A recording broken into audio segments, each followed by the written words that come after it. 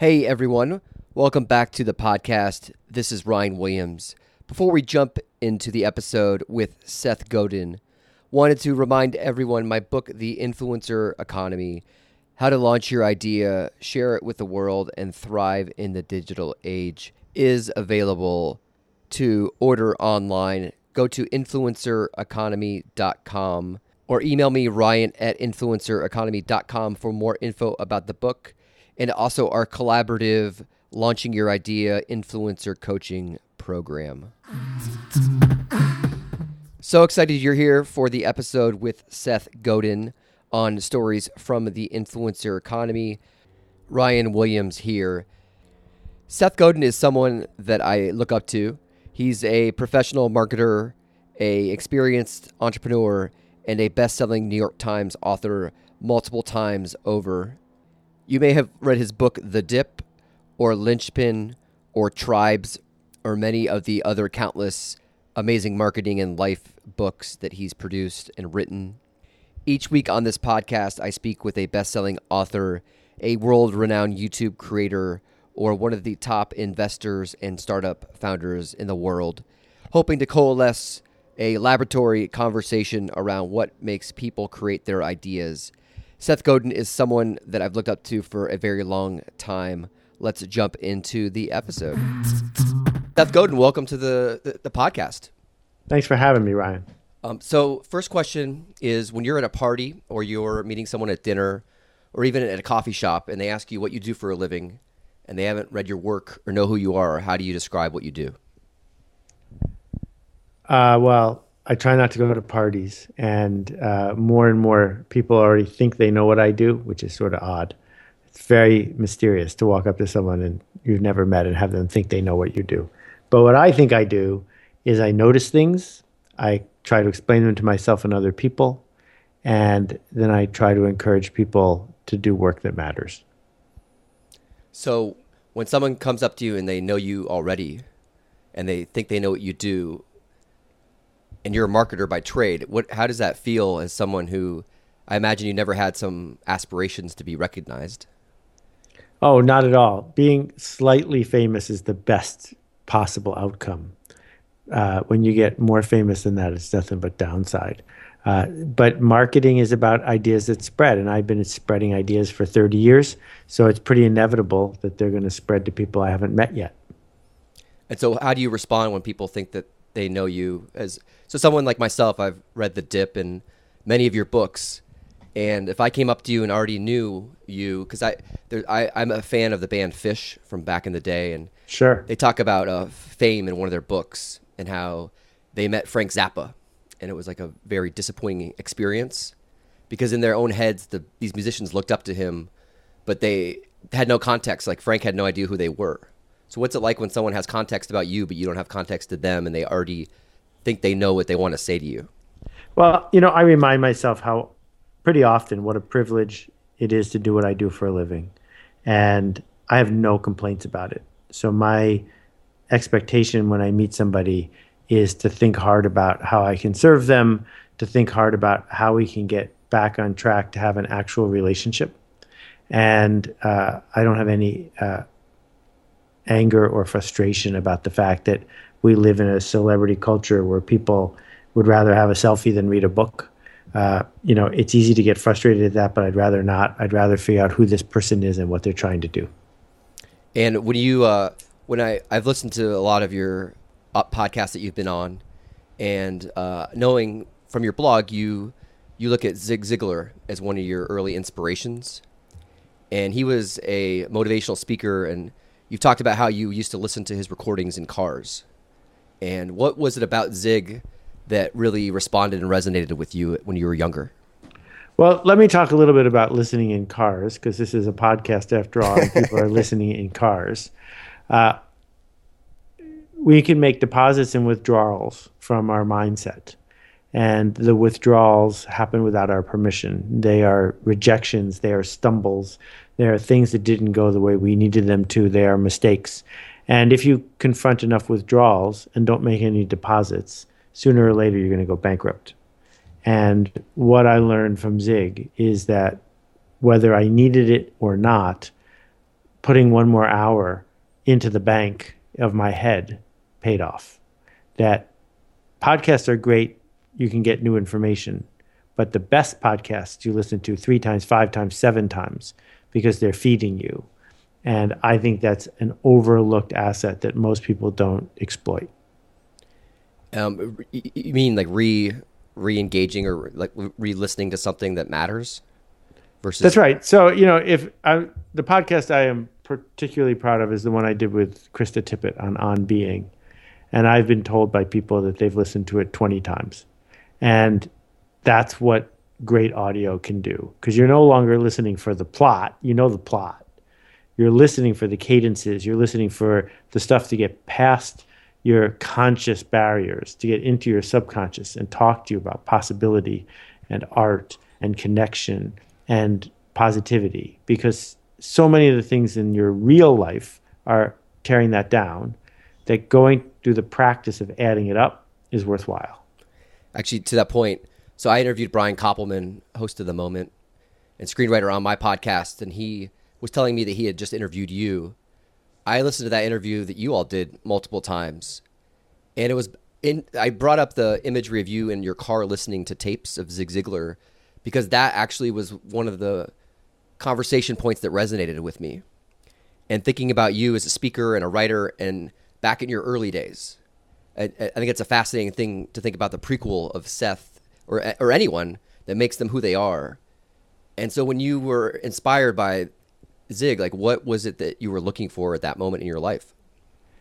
Well, I was by most external measures failing repeatedly, being rejected, not coming up with the best projects, not having a strategy for where I wanted to go. What age was this around? From the time I was 27 to 30 something. Being a book packager was a great way for me to get started because you don't need to raise any money. It was a difficult way for me to get started because I didn't understand the worldview of my customer. And it took me a while to get my arms around who they were and what they wanted to buy. And that was a frustrating period for me. I did a blog post a long time ago called Heroes and Mentors. Most people who are running around looking for a mentor aren't going to find one because mentoring doesn't scale. Mentoring is mostly a one-sided activity in terms of the significant benefits it pays off. And I haven't had very many mentors in my career, but heroes are easy to find. Heroes are people who don't even know you exist, but who, through their actions, through their work, through their words, help you mentor yourself. And I'm super fortunate that I ended up working with and becoming friends with almost all of my heroes through the years. But I didn't set out to do that. I merely said, I respect what this person has to say. I can listen to this again and again. It'll get under my skin even better than if I was stopping by his house one afternoon a week to ask about my current problem.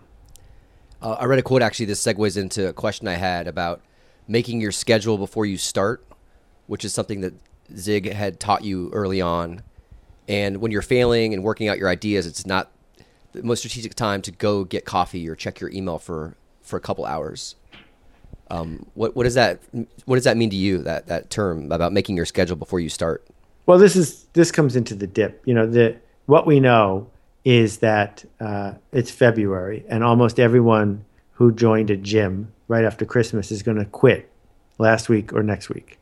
That we know that most people join a gym because they feel slow and fat and they've been inside too much, and with all good intent. But then 8 weeks later, it's hard and they quit.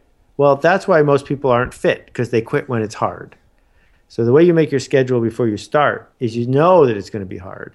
So you commit to going not all at once at the beginning, but twice a week, every week for a year. If you do that, it's going to work. So this idea that you acknowledge that something hard is coming, and in the middle of all the excitement of getting started, that's when you commit to being able to stick through the hard parts. And The Dip is one of my favorite books. It's actually, I give it away to people because I feel like all of us get to this point where you have to dedicate yourself to being the best in the world at something, or it's okay to quit. And that I'm a big fan of that book, and so I've actually talked about it a lot on the podcast before. So, Oh, thanks. yeah, and actually, a side note, I wasn't even sure if I was going to tell you this, but I read that book when I was at a company, and I was not getting a raise and not getting the respect I wanted, and I contributed a lot, so they weren't going to give us year-end reviews, and so I read the book, and I said, I need to figure out where I stand with this company if I'm going to be the best in the world at this job and as a marketing for a big corporation, or am I going to quit or look for new work? And my wife and I had just gotten married. She's like, well, you got to demand that you get a review. And I got the review, and they told me they were not giving me a raise. And then 3 months later, I was laid off.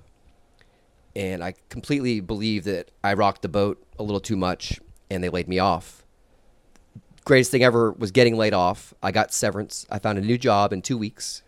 Went to this awesome company, machinima.com. I was an early startup employee there.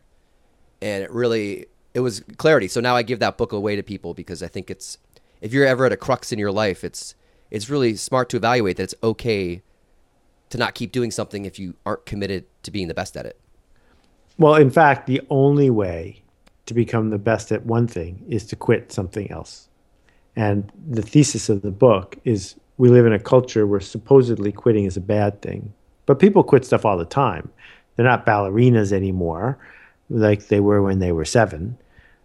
What we need to do is quit strategically, not quit when it's hard, but quit so we can free up the resources to do something that's really hard.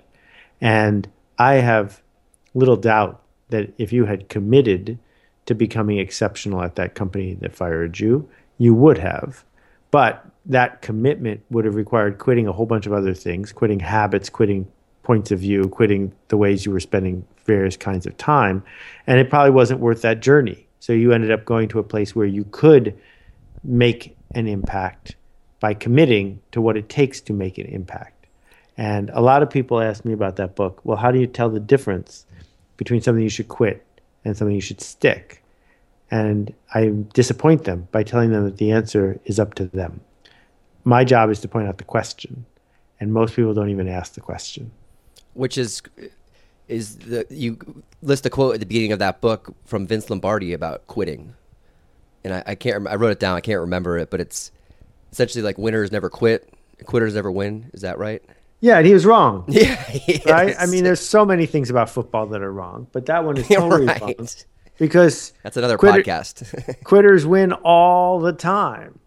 And, just go down the list of an organization that said we're going to do one thing, and now they do something else. Nintendo was a playing card company. Well, they quit the playing card business because they realized the best they'd ever do in the playing card business was a tie for third.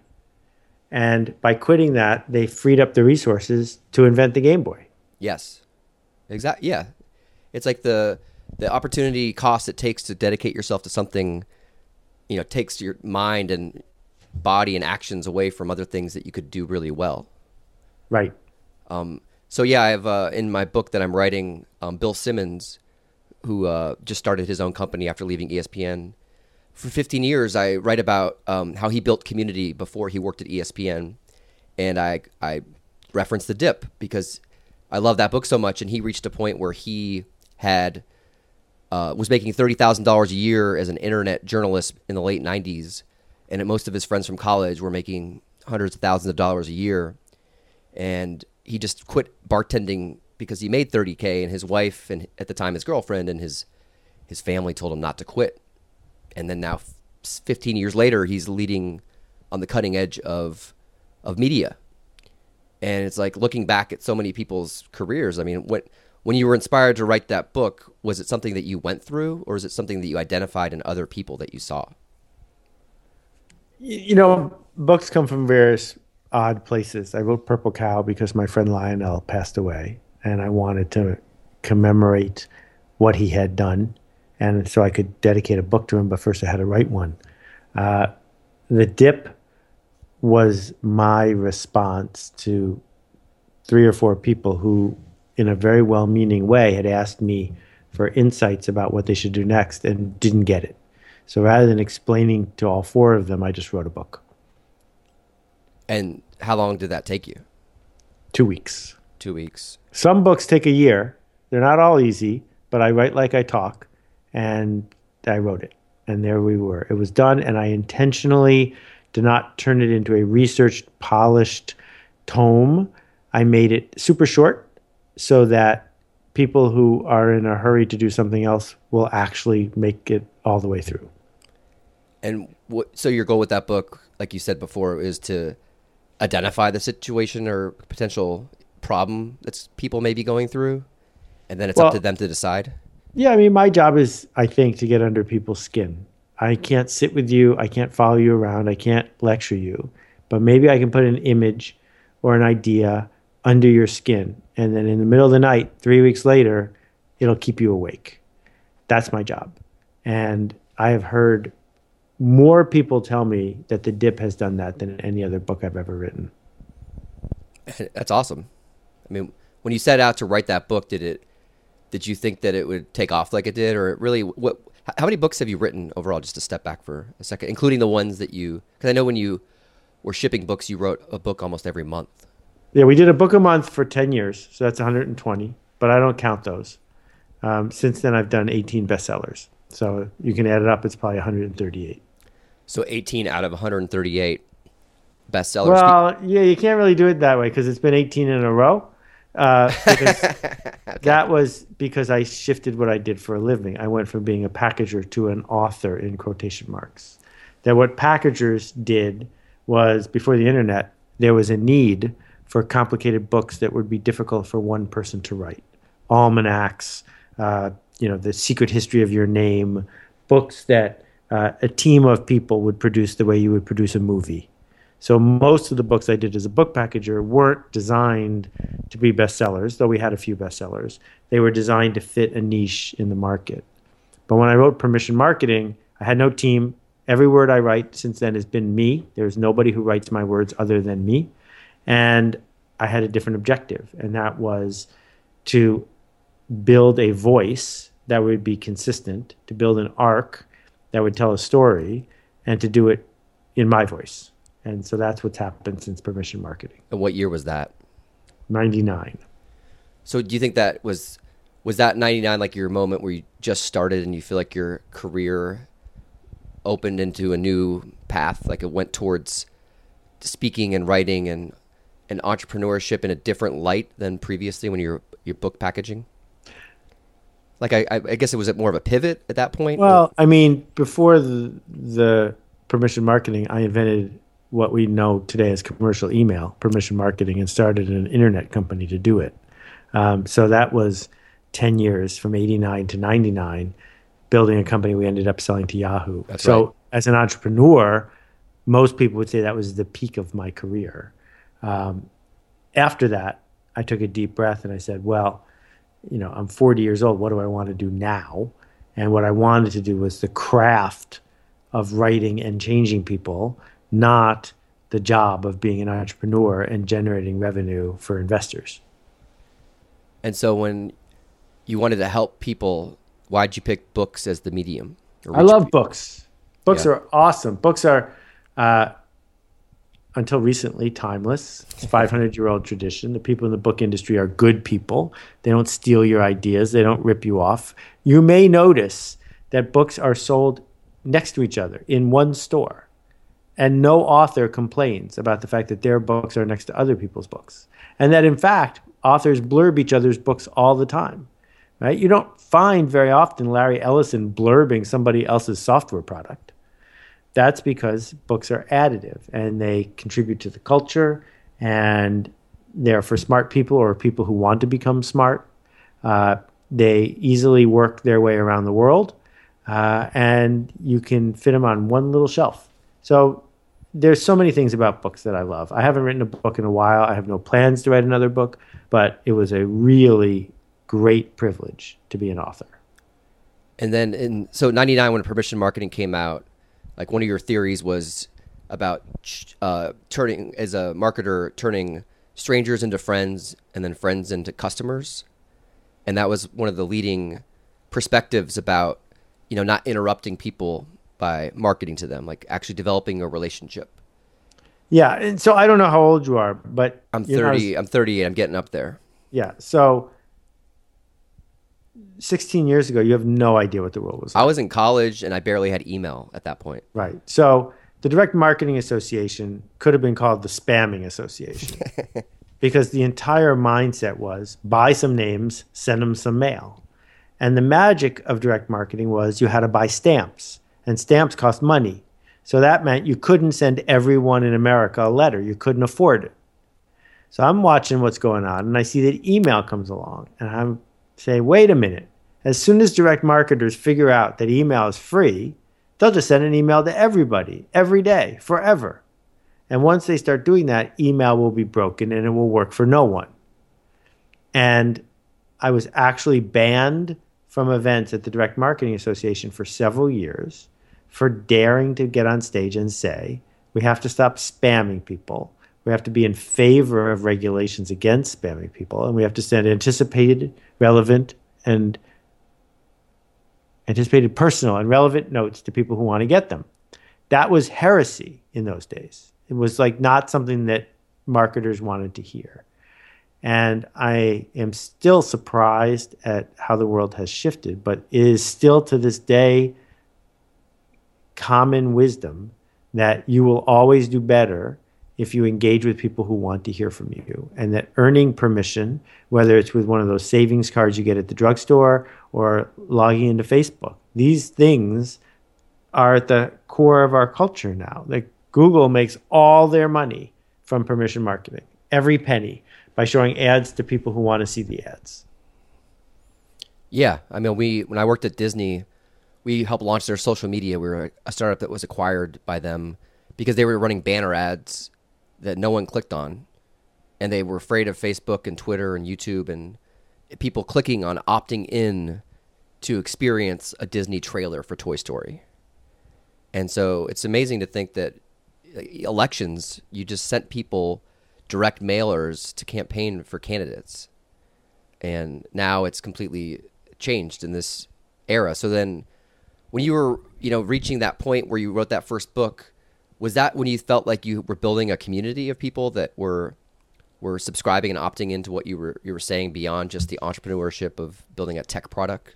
Well, so Yoyodyne was a giant opt-in. When we said opt-in, people didn't know what we meant. We built an opt-in company. We were sending more email every day than any entity in the world. So I wrote Permission Marketing to help explain to customers what Yoyodyne was building. And after that book worked, and then I left Yahoo, it was a long, long year of quiet before I decided I wanted to write real books. And then I wrote Unleashing the Idea Virus. But the Permission Marketing I wrote it opportunistically because I knew how to make a book and most people don't. And I knew I needed to explain to people what this thing was. And then Permission Marketing became more of it has a legacy. Now people understand it. It's more commonly understood. But back then it was more of like you're saying, a risk. Right. But that's the magic of books, is that when they work, everyone says, of course. Yeah. And then when you wrote, so you've done a great job of using terms as the title of your book, like, the dip is a great term, or you talk about, finding and building a tribe. Like when you're writing, are you inspired by like old cultures? Like when you talk about your tribe, it goes intrinsically back to how humans have interacted for centuries. Like how does your creative process work where you come up with these words and terms like permission marketing that stick? Well, so let's think about it from a marketer's point of view. If you just write a book called, 27 thoughtful processes that can help you get email response rates to go up, right? It's pretty hard to own any share of mind. It's pretty hard to be seen as the originator of something, and it's very hard for the idea to spread. One way that business ideas spread is that someone who gets them uses the word in conversation to someone who doesn't, and the other person says, wait, what does that mean? So one of my favorite stories is I got a note from a guy. He said he worked for a matrix organization, so he had two bosses. One of his bosses came to him and said, hey, Bob, we need to get some of that purple cow stuff around here. Well, Bob had never heard of it, but he sort of ignored the guy. And then the next day, his other boss came to him and she said, Bob, what do you know about purple cows? And so now Bob was intrigued. So he discovered the book. He read the book. And at the meeting with two of them a week later, he said, so I was reading the book and the two of them turned to him and said, there's a book? That's how you know you did it right. Right? That you don't want people to learn the term because there's a book. You want people to learn the term because it's important, because it's a name that describes something that needed a name. And my books, if I can describe something that needs a name, are generating value even for people who don't read them. So you don't necessarily think about writing a book to market it to people. You think more of the idea needs a name and it's out there and you're the one that would come up with the name because you want to write about it. Yeah, ever since Permission Marketing, I have not sought to make a book that would sell. I don't keep track of how many copies I've sold. I don't keep track of the bestseller list anymore. I don't read my reviews on Amazon. That's not why I'm doing it. And what's it like when you go and speak in front of a crowd? And like you, with the Dip, you did a great event based tour where people bought 2,500 books. Then you would go to that city or town. I think you went to 15 or 16 places. Like, what's it like when you reach a crowd and you're talking about something that you wrote in a vacuum or you wrote by yourself, and then suddenly it's reaching people that you've never met before? Well, I will tell you, the first time you do it for any given idea is really, really scary, because you spend a year writing the book. You know the book's going to be the thing you're talking about for the next year, and you stand up in front of the crowd and talk about it. And if they don't get it, you're doomed. You mean people that haven't read the book? Well, almost no one reads a book. So yes, the people who haven't read the book. So I wrote a book called Survival is Not Enough. Charles Darwin wrote the foreword. And it's my most complicated, most researched, hardest book that I ever wrote. And when I gave talks about it, everyone's eyes glazed over. Everyone either eyes glazed over? Yeah. People couldn't get their arms around the complexity of what I was trying to teach them. And that was a challenge, because giving the speech again isn't going to help. You got to figure out, okay, how do I step back here? Where did I lose everybody? How do I reconfigure that? And that's not easy.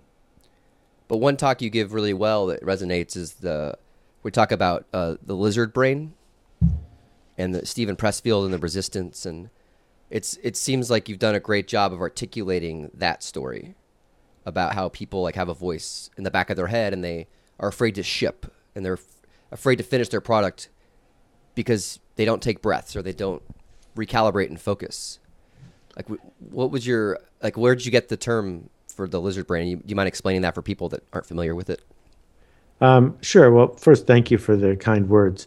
I was researching linchpin, and researching involves an enormous amount of reading and clicking.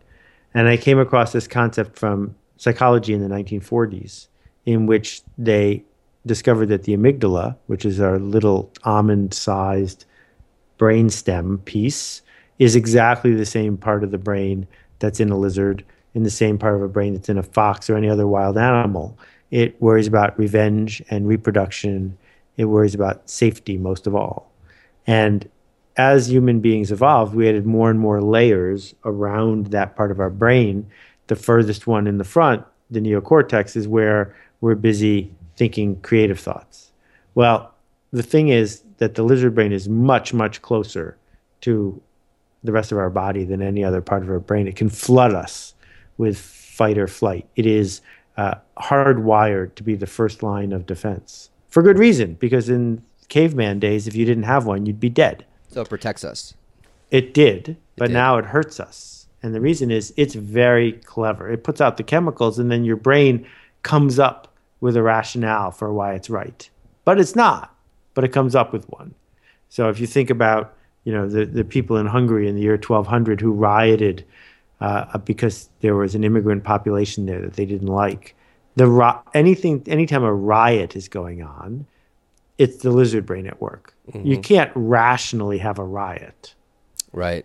And as a result, they ended up killing all these people and then losing many, many battles to the Khan because they weren't being rational. They were letting the lizard take over. Well, if we're talking about it today, here you are with a podcast, And there are all these people who say, I wish I was Ryan. Well, but they could have been you because it doesn't cost anything.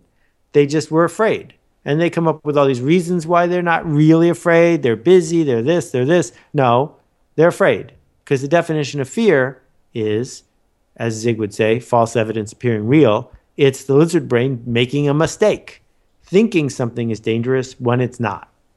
And we can't make the fear go away, but what we can do is dance with it.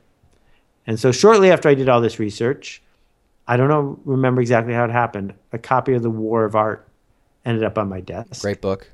And literally I said, why wasn't I informed? How was it that I had been writing about this stuff and talking about this stuff and no one had mentioned to me this book? And in the book, Steve has his own riff on the lizard brain. He calls it The Resistance. And he wrote his book before mine, and credit needs to go where credit is due. I also like the way Steve talks about it. So now when I talk about both the lizard and the resistance. And I am proud to count Steve as a dear friend. And I even published the prequel to The War of Art, a book called Do the Work, that is super important. Everyone should read The War of Art or Do the Work. Everyone. Yeah, War of Art is a great book. I love how we can always get in the way of ourselves to make excuses. And you talk about this in your talks, is that I want to start a garden. Well, I don't have time because I have 2 kids and a mortgage and a full-time job. And we can keep just putting things off for infinite amount of time because we can always find reasons not to do stuff. And how do you think that, like for me, it's like this book, I'm 3 months away from publishing it. And it's the hardest part of the process. And so when I was researching this conversation we were about to have, it's like, you're right. There's something intrinsic about us that, like when it's close to finishing the game and, win and hit that 3-point shot like Steph Curry, that there's something about sometimes our mechanisms, shut things down so we don't perform as well as we've envisioned ourselves to. The 3-point shot is a fascinating thing to riff on for 1 second here. Yeah. So because of racism, the NCAA banned the slam dunk. They found that Kareem Abdul-Jabbar and others were scoring too many points. And for many years, it was against the rules. Then the game, when the dunk came back, and pro ball it never left, became too cluttered in the key. So they invented the 3-point shot as a way to reward people from not all hanging out under the basket. And what we're seeing with Curry and a few other people is that the economics of a 3-point shot are so overwhelmingly strong that you can completely win games by being good at it. The question that's interesting and worth asking is, why don't more people take 3-point shots? And the answer is the resistance. The answer is, if you take a 3-point shot and you miss it, you look like a grandstanding ball hog who just let your team down.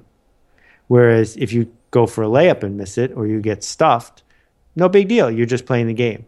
And so there's a cultural imperative that says, no. Don't let the spotlight get on you. Don't be the person that everyone's going to get the blame if it doesn't work. Because in the old days, if you did that, you'd get thrown out of the village and you'd die. Now, it just means you lost the game. But we're still inclined to keep our voice down, to not speak up, to not contribute, to not say, here, I made this, because we're hardwired to avoid it.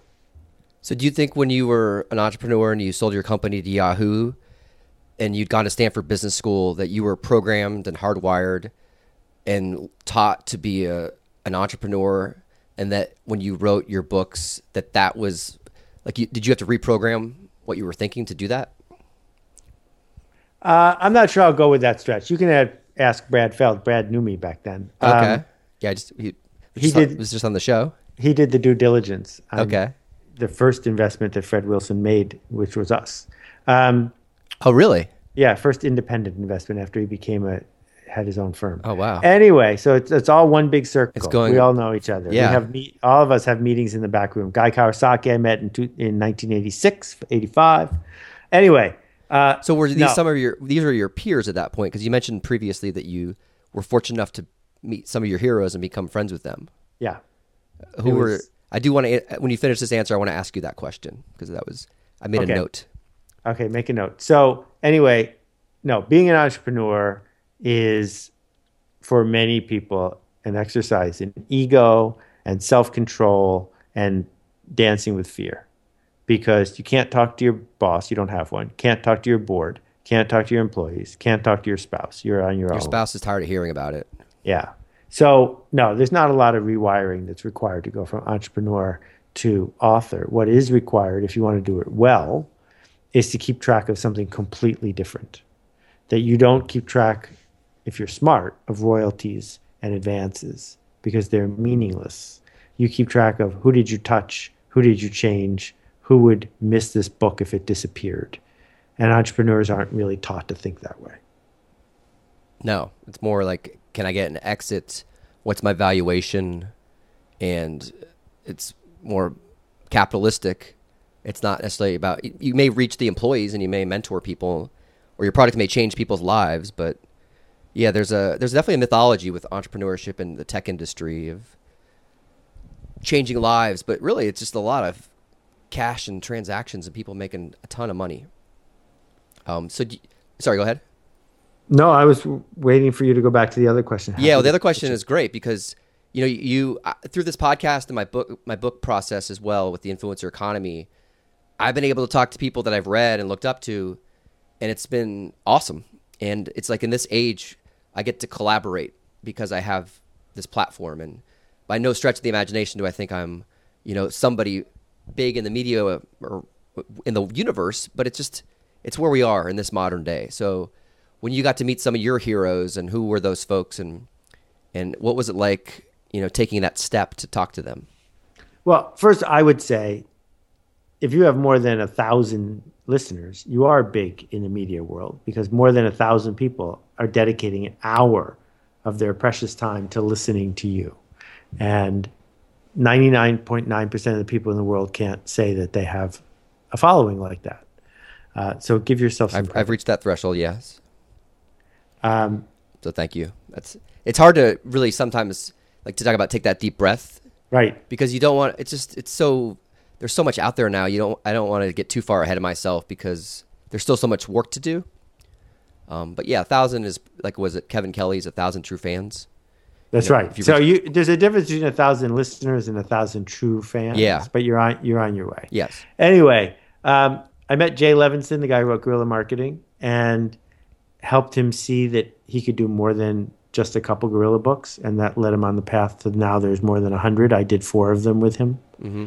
I did a speech with Zig in Milwaukee. That was thrilling. I almost did a project with Tom Peters a very long time ago, and have collaborated with him and a bunch of other people on a book I did for a charity called The Big Moo. The Big Moo ended up raising $250,000 for 3 important charities. So that was pretty cool. The thing is that science fiction authors and business authors aren't nearly as busy as most people think.